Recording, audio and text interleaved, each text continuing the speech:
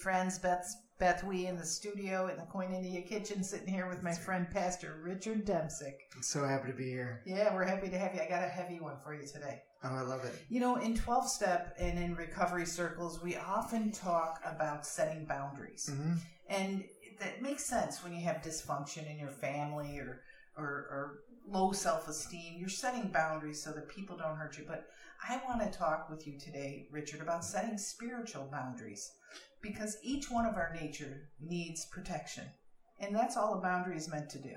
I've got to tell you, Beth, this has been the area in my life that I think I had the weakest understanding of when I was younger. Mm-hmm. And came at quite a detriment to my life and my spiritual walk because I did not understand spiritual boundaries at all. And I put myself in a position where I could be harmed. Right. And that's what happens. If you don't have appropriate boundaries, you get harmed. Right. And, you know, when you think about a boundary, a physical boundary, think a fence around your yard. You know, some people don't have a fence. They have a beware of dog sign. Mm-hmm. And when somebody comes on the property, you hear this monstrous, rah, rah, yeah. And, you know, that can be the higher power. That can be your higher power. You don't have to have a fence around your spiritual boundaries to be safe. You have to have a strong higher power, and you have to have an understanding of what you're looking for in your spirit life. Does that make sense? Well, and there are some people some people struggle with addiction, some people struggle with codependency, and some people struggle with both. Right. And the people that struggle with codependency can understand that intimacy is actually easier when you know where you stand, you know where that boundary yard line is, and you know where they are. My feet stop here, your feet start here. But I will allow you to into me see. Yep. And so that was one of the things too for me to understand how intimacy was easier with autonomy. When I understood who I was, autonomy, by the way, means self-driven, you know, like an automatic car that you just put it in a gear and it goes, right? When you know who you are, and then you can way better connect with another person, especially if that person then knows who they are. Then you're two people connecting rather than you're this muddled mess where you don't know where you are, you don't know where they end. So many people go, I don't even know who I am anymore because they went through a breakup. Well, I think of the theme of the codependent movie is Titanic. You complete me. That is an unfortunate line that should only ever be said to a higher power. Yeah. Not to another human being. For sure. Yeah. And that was one of the things I said, you know, before when you told me the subject, I was like, this is great because one of the things that I don't think we teach on in the church very well is that great commandment that Jesus gave. He said, love the Lord your God with all your heart, all your soul, and all your strength. Which goes to just what you're saying is that God can complete us. We can give God everything of us. Mm-hmm. I've had people go, oh, maybe I can never be in a relationship because I'm just too much for everyone. And it's like what they do is they're pouring out everything that they are onto one other person and then wondering why they can't handle it. Uh-huh. No one can handle that. No. But we can pour that all out to God. And then that second commandment, to love your neighbor as yourself. That's one command to love and two boundaries. Your neighbor and as yourself. Those are two limits that God puts on those great commandments. That's wonderful. You know, when I think about a boundary and a spiritual boundary, it has something to do with having a working definition of your belief about God. Mm-hmm. And, you know, so many of us will say, well, I grew up, fill in the blank. I grew up Baptist. I grew up Roman Catholic. I grew up with no religion in my house. I grew up, however you grew up. Well, that's how you grew up. Yeah. That's not a definition about your belief about God. Now, you might be able to say and be accurate. I don't know what I think about God. Sure. That is an actual boundary. You've just said, I am at the beginning. Just like if you were in a fenced yard, you're standing at one side of the fence, and you're going to cross that yard to the other side and know what you believe at the other end. But you're going to take it one day at a time. You're going to take it as your relationship with a higher power is revealed. Well, let's see if I can articulate this well. I know that Catholics worship God if they're good Catholics, right? Mm-hmm. But for many Catholics, they don't worship God. They worship the Catholic Church. And I always found it ironic because it's like that's not even proper Catholicism. But if you are not properly defining who God is for you, then the church can become your God. And that is so limited because the church is fallible. Right? And even it's made by man and therefore fallible. You need a higher power that doesn't make mistakes. Even the Pope would agree with what I just said. Like even the Pope would be like, yeah, we're not your God. God is your God. Right? But people that don't necessarily haven't gone through that process of defining who God is for them could just be like, oh yeah, whatever the Catholic Church says. I can take another religion, almost any other, and there are people in church families who believe the rules of the church. Yeah. And it is the works that they serve, not the God. Yeah. And it's funny because when I thought I had to work to be good enough for God, I was never going to make it. But when I realized God came to me and said, just hang out with me. I'll change you as you need to. And suddenly I became kind of good. I don't know how it happened. You became great. You know, but you know, it was one of the things we have in one of our God Speaks books, the Little Group of Drunks Speaks, is you don't have to be holy to hang out with God. Hanging out with God makes you holy. Yeah. And whatever your definition of holy is. But here we're talking to you today about your spiritual boundaries. You can have an open mind and not condemn other people's beliefs if you know what your beliefs are. You can have an open mind and be assured of your personal call to love. No matter who the other person is, even if they're evil, you can love them only if you know what your spiritual boundary is. Without a boundary, it's unsafe. I don't know if I've ever thought about that before.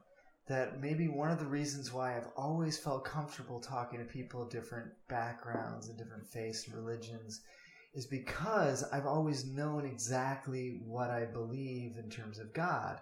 So it was interesting. It was fascinating to hear what other people were thinking and feeling, and I could learn from that without it ever inflicting on my own belief because my belief was secure as like I know where I stood in that way. You know, I have an older brother, Tommy Walsh. Okay, Tom. And I know Tom. Now he's in Chicago right now. He's not here in Vero Beach, Florida, where we're putting this podcast out. But I can talk to other people about their brothers. I can hear the stories of their brothers. I can laugh at the stories. I can even tell some jokes about the stories. But that doesn't negate my belief that I have a brother, Tommy. It's not, that's you not get your what brother. I mean? It sounds ridiculous saying, like that, but that's what it's like with God. I know who my God is. Yeah. I don't have to fight with you about him. Wait, no, you can't have a brother. I have a brother. I have a brother, and yours isn't it. It is interesting because, of course, Christians believe that there is one true God. What's fascinating is so do people that worship the universe. So do people in New Age religion. They believe in oneness, one holiness. Yeah, well, and what I was going to say was that if you actually look in most of the scripture, they talk about like our God is above all gods, or our God is the God that we serve. You ask for we'll serve our God. You know, they weren't trying to negate everybody else's God throughout scripture. Yeah, it's just like my brother Tom. It might be saying it's the only Tom. It's the only brother I can. Well, I actually have 6 brothers, but I just picked his name. But I mean, I know what a brother is because I have one. Yeah, you might. But let me hear about yours. Yeah, you might think that your brother is the best brother, and every other brother is so pathetic compared to your brother, they can't even really qualify as a brother. And that's fine. I mean, it's not really fine. That's a closed mind. Well, it's a little arrogant in that context. In recovery, our steps teaches. Step 2 teaches us we need to open our minds. Mm-hmm. You don't have to agree with everything you hear, but just be open. Take what you want and leave the rest. That's what we say. I think it's where there's been a weird melding of scientific and spiritual perspectives. Because they're like, well, if there's one God, there's only one God. It's like, well, in AA, they know that your toaster can be your higher power. And it's not an effective one in my mind, but that's just my opinion, right? But it's anything that you serve is a God. It is your God. And that's true in all cases. Yeah. Alcohol could be your God. It is for most people. For most people that come into the 12-step room for alcoholism, yes. Yeah, everything bows down to that altar. Yeah, they put the things they love most at risk for alcohol. So that is service to alcohol. So yeah, in that sense, it is. It's a false God. But what I want to talk about here is there's a lot of people listening to us that they aren't Christians. They aren't anything. They don't identify with a religious side. Nuns. They can maybe find, I feel God in nature, or I feel God in whatever. Sure. But see, I want to say this about boundaries, because boundaries are developed. Mm-hmm. They're not just inherent. You don't pop out of your mom's womb with boundaries in place. Yeah. You have to develop boundaries, okay? So I want to talk about the fact that not to decide is a decision. Not to decide what you think about your spiritual boundaries is a decision not to have spiritual boundaries. Yeah. And therefore, you're at risk of not growing spiritually because you have nothing to aim for, no direction. No, like in the little analogy I used of a fence, I'm starting at one side of the fence and I'm going to walk across the whole, all the acreage to get to the other side of the fence. And as I walk across that acreage, I'm going to grow. If this is a spiritual walk, then I'm going to grow spiritually. But if there is no fence, I'm just going to wander aimlessly. And I may grow spiritually, but I may not. I may get into trouble. I may be injured. I may be harmed. Rene Descartes wrote in his book Methods this really amazing analogy about rebuilding a house. And he was talking about building his beliefs to be logical from the ground up.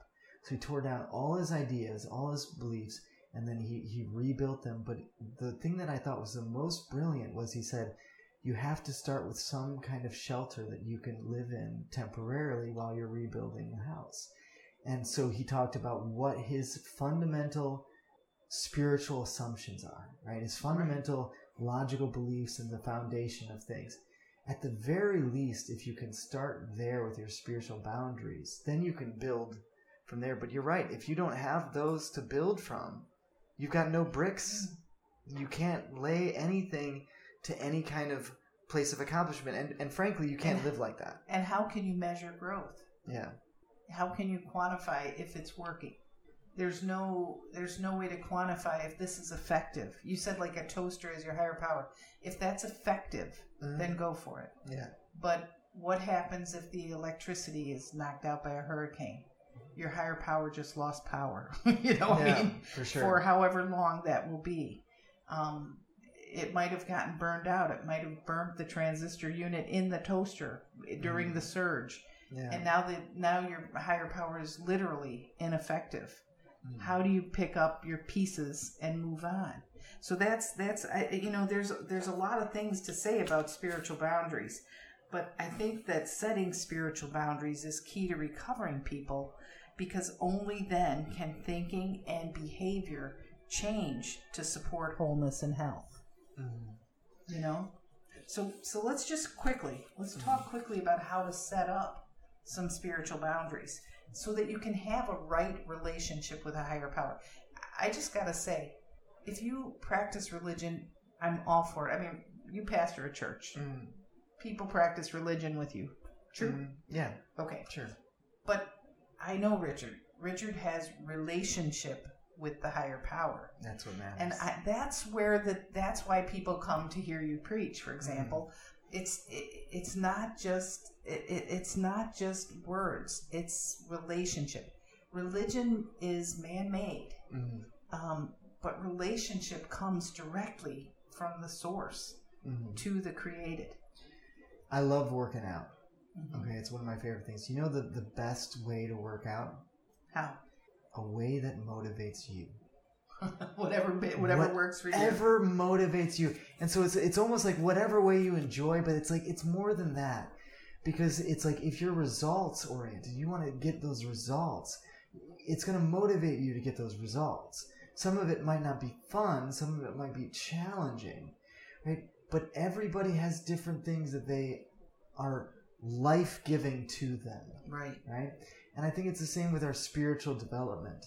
If we look and pay attention, we can learn so much about who we are spiritually by paying attention to what is working for us in setting these spiritual boundaries and then looking at it objectively. Where am I now? Journal it.